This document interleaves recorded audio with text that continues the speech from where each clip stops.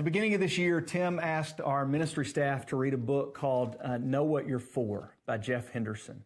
It's a quick little read, nothing at all like the memoirs of Alexander Campbell. I've got 500 pages left on that book, and I've learned one thing so far. People in the 1800s had way too much time on their hands. This book you can read in a sitting or two. You can listen to it on audio. It's a great book, and it's organized around two questions that we need to ask ourselves in order to grow. And this is whether we ask ourselves these questions as a business or a nonprofit organization or a church or just as individuals. The first question is inspiring, exciting, engaging, and visionary. It's the question that we love to ask. The second question is a little discouraging, disheartening, disappointing, and disruptive. It's the question we don't want to ask, but we need to. The two questions are this. One, what do we want to be known for? And two, what are we known for? The first question is a question of vision. This is our big idea, our purpose, our mission. This is why we exist as an organization. This is why we get up in the morning and come to work. The second question is a question of how people experience our vision. How do people understand and engage with our purpose and mission? When those two things align, the organization grows. It can't help it. But when those two things don't align, it's not just that the organization doesn't grow, it actually becomes untrustworthy. It opens itself up to charges of false advertising and hypocrisy. As Henderson says in the book, when there's a gap between what you say you want to do and what you actually do, you lose credibility. And that's why the second question is so important and yet so frustrating. Because the second question reveals what people actually think about you, not what you wish they thought about you. It reveals what people actually experience with you, not what you wish they experienced with you. So, if we were to ask those two questions of the church, what would our answers be? And I use the word church here in a broad sense, not just Murray Hills, but the church universal. What do we want to be known for? Well, that's easy. We want to be known for Jesus. We want to be known for His grace, His mercy, His love. We want to be known for taking care of our neighbors and putting others first and treating people in the way that we want to be treated and serving our community. We want to be known as a place where you can belong, where you'll be accepted for who you are, where you are loved more than you can imagine. Now, if that sounds like a church vision statement, it's because church vision statements are full of language like that. Just think about our church's vision statement. We want to be a place where judgment ends and healing begins. Church vision statements talk all about love and acceptance because that's what we want to be known for. But let's ask the second question. What are we known for? If we were to ask people outside the church, what is the church known for? When you hear the word church, what are some words that come to mind? And I'm not trying to be cynical here, but I don't think love and acceptance would be the first two words they thought of. I think instead they would think of words like judgmental, narrow-minded, exclusive, anti-science, anti-gay, anti-intellectual, anti-sex, fill in the blank. The church is anti a lot of things. They would think about the church in terms of rules and regulations and traditions and laws and commands and guilt. Lots and lots of guilt. Now, is there a place for morality? Well, sure. Is there a place for talking about righteousness and good behavior? Well, of course there is. But more often than not, the church is known more for what we're against than what we're for.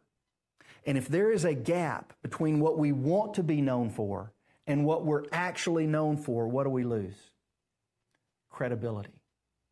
Or to put it in the language of this series, we become resistible. I want to suggest a third question for Henderson, especially for churches, because churches are different than businesses and nonprofits. We don't get to choose our mission. We don't get to choose what we want to be known for. God has given us what He wants us to be known for. So what does God want the church to be known for? If we think about this new movement that started with the resurrection of Jesus and changed the entire course of human history, changed the entire world, what was that movement known for? What made it so irresistible in the first century? And is it possible to reclaim that in the 21st century? Is it possible for us to still be known for the same things today? Well, Jesus answered the question of what should we be known for clearly and concisely in John chapter 13. If you got a Bible with you, go find that passage, John chapter 13, beginning somewhere in verse 30. A couple weeks ago, we looked at the 22nd chapter of Luke.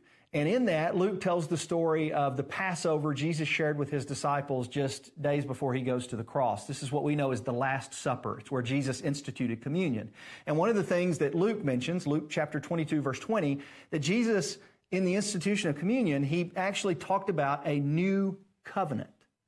And this new covenant would be established through Jesus, through his death, burial, and resurrection. It was the fulfillment and replacement of the old covenant. But at this same meal, Jesus also spoke of something else new that he was ushering into the world. And John tells that story. It's in the 13th chapter. We'll start reading at about verse 30. John says, as soon as Judas had taken the bread, he went out. So this is in the middle of the meal. And Jesus has just predicted Judas' betrayal. He said, the one who I give this piece of bread when I've dipped it in the dish, the one who takes this bread with me, that's the one who will betray me. And he indicated Judas there. Now, the disciples got to be a little confused about exactly what's going on. We know what's going on because we've read the rest of the story. But Judas abruptly leaves this meal and goes out, and John kind of writes in a very poetic sense, it was night. Not just referring to the time of day, but referring to the darkness that was getting ready to fall through the death of Jesus. Verse 31, he says, when he was gone, talking about Judas, Jesus said, now the Son of Man is glorified, and God is glorified in him. If God is glorified in him, God will glorify the Son in himself, and he will glorify him at once. Now, that's a little confusing. The way it's worded, just you're kind of like, what's he talking about there? He's simply talking about the fact that he's getting ready to go to the cross. When he talks about being glorified, he's talking about his sacrificial death. He says, verse 33, my children, I will be with you only a little while longer. You will look for me, and just as I told the Jews, so I'll tell you now where I'm going. You cannot come. And then pay close attention to this next verse, verse 34. We're going to break it down phrase by phrase. He says, a new command I give you. Now, if a new covenant was strange to them, what do you think they thought of when Jesus started talking about a new command?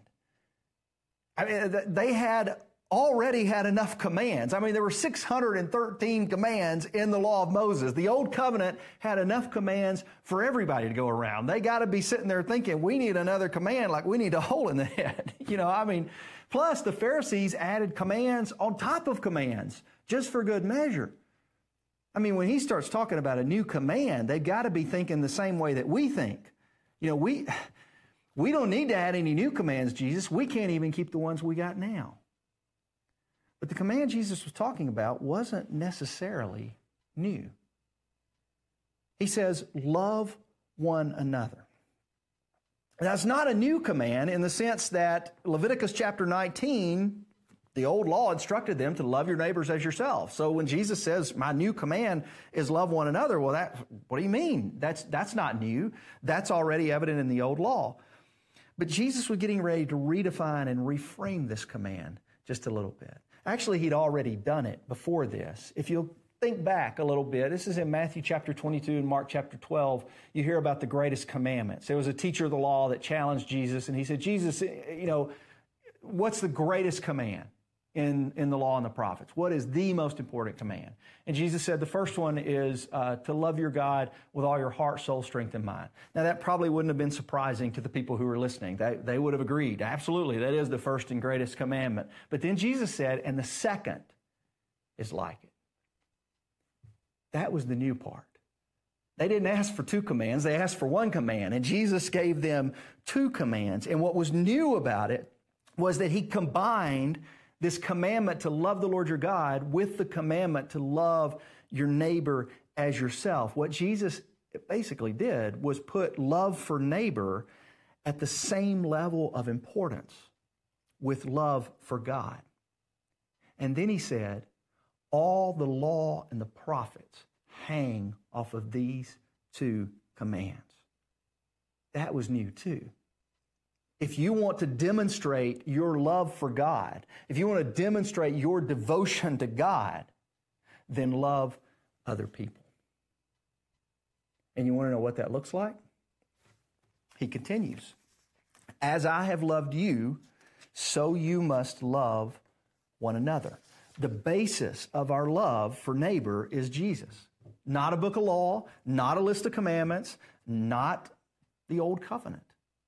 Jesus is the basis of our love. He basically says the best way for you to love people is to love them in the way that I have loved you. Jesus is the standard for love. We're familiar with the golden rule. Treat other people in the way that we want to be treated. Well, Andy Stanley calls this one the platinum rule here in John 13:34. It's not just treat other people in the way you want to be treated. It's love other people in the way that Jesus loved us. Forgive other people in the way that Jesus forgave us. Accept other people in the way that Jesus accepted us. And then he adds, verse 35, by this, everyone will know you are my disciples, if you love one another. And that's why I said earlier, Jesus answers the question, what should we be known for? Jesus answers it clearly and concisely. We should be known for loving others. So what do we want to be known for? We want to be known for loving others. So what are we known for? Well, if we're not known for loving others, then we're doing it wrong. The church should be known for its love for other people because the church is the body of Christ that reflects the love that Jesus has shown us. The loving other people should be the primary identity of the New Testament church. Not our doctrine, not our denomination, not our name, not our creeds, not our worship style, not our list of do's and don'ts, not our theological intellect, not our righteousness. We should be known by our love. This is the defining characteristic of the church. And if we're not known by our love, then we better figure out how to close that gap. We better figure out how to reclaim that new that Jesus unleashed in our world. This is what it all comes down to. This is the new command that Jesus gives us, that ushered in his church, and that should still define his church in the 21st century. Al Ries is a marketing consultant, wrote a book called Focus, and there's this great story in the book about his work with Burger King. So Burger King had just launched their chicken sandwich, and the sales were struggling. And so they called Al Ries and asked him to come in and kind of give them some marketing advice on how to improve chicken sandwich sales at Burger King. And so in the first meeting with all these Burger King executives, Ries is sitting in the room with them, and he says, hey, can we go outside? And so they all walk outside, and he takes them to the front of the sign at their corporate headquarters there, and the sign says Burger King. And he says, okay, on the count of three, I want you to say the name of the company out loud. So they all oblige, 1, 2, 3, Burger King. And Al says, all right, here's my next question. Why are you selling chicken sandwiches? And it was probably the last day that Al worked for the Burger King account, but his point was simple. Stick to your brand. What do you want to be known for? What does your sign say about you? I sometimes wonder if Jesus would like to visit our elders meetings or our staff meetings or our small group meetings and say, can we go outside, guys? Can we just go outside and take... What does that sign say? What's the word on that sign? Church. And what is that church supposed to be known for? What did I want my disciples to be known for? What did I want them to be their primary identity? What was the new command I gave you? Can we just stick to that? Would you pray with me, please? Father, the church has a long history of messing up your teachings. Your teachings are very clear They're very simple. They're very concise. But they're very demanding.